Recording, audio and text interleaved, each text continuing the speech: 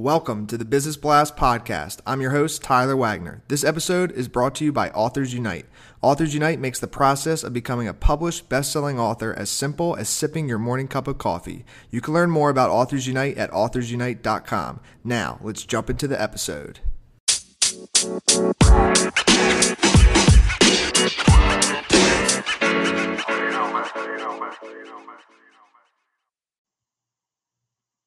All right, everyone, welcome back to another episode of the Business Blast podcast. I'm your host, Tyler Wagner, and today I have Dr. Rebecca Heiss with us. She is a stress physiologist and CEO of Biologic Balance, a stress hormone testing company. So welcome to the show, Rebecca.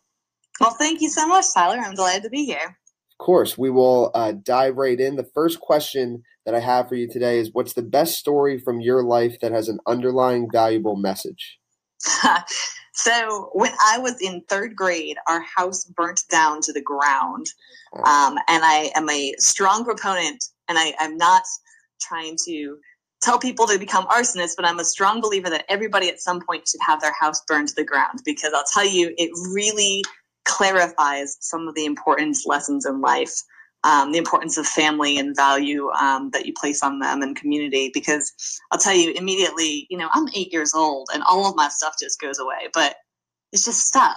My family was safe. The community came out and supported us. It was an incredible experience to sort of recognize what really has meaning in life. So the value of family and community and empathy was really instilled in me pretty early on. Wow. And I'm glad you and your family are okay. That's a lot to go through in third grade, or any grade at that matter.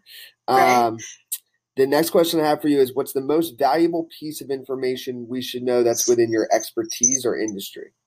I think that this isn't your world, right? You're just living in it. So your brain is functioning based on the assumption that it's living in the world of our ancestors.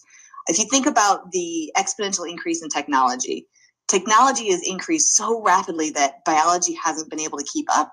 So as a result, we have all of these mismatches between our brains and the behaviors that our brains elicit that don't operate very well in the modern environment.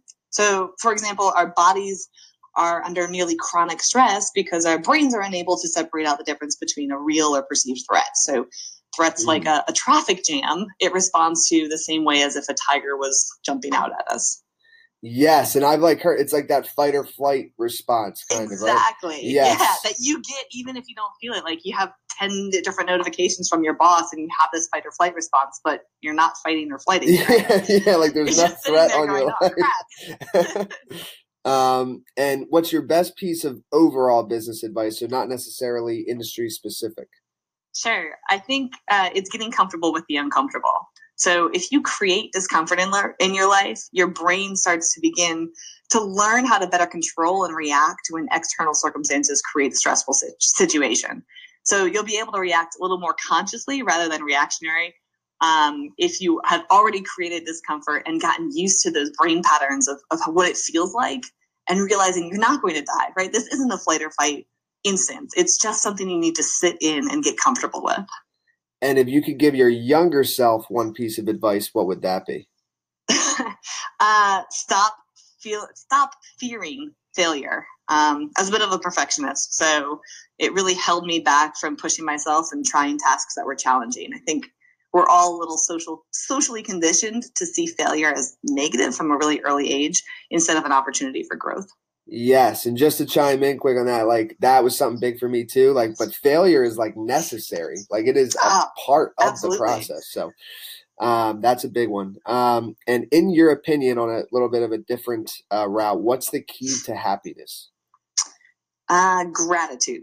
Definitely gratitude. So independent of your life circumstances, if you're hearing this podcast right now, you're privileged, right? You have a working set of ears, likely some sort of source of power to charge whatever it is you're listening to this through. So if we all shift our focus to the incredible wealth of things that we have and away from all of the things that we lack, I think we might find a huge swell of happy from that. And what's the best book you've read, and what was the number one thing you learned from that? You're going to laugh at this, but the best book I ever read was a children's book. It was Shel Silverstein's The Giving Tree. So it taught okay. me Somebody else has said that too. That's like the second or third time I've heard that. It's awesome. Really? Yes. Cool. I'm glad I'm not alone in yeah. No, so it's not weird. You're not the only one there. Cool. Yeah, I mean, it taught me sort of the power of love and generosity without any expectation of that being returned. I think that's a really powerful notion. And what's your favorite quote and why? My favorite quote is really personal to me. It's "Fly, baby, fly."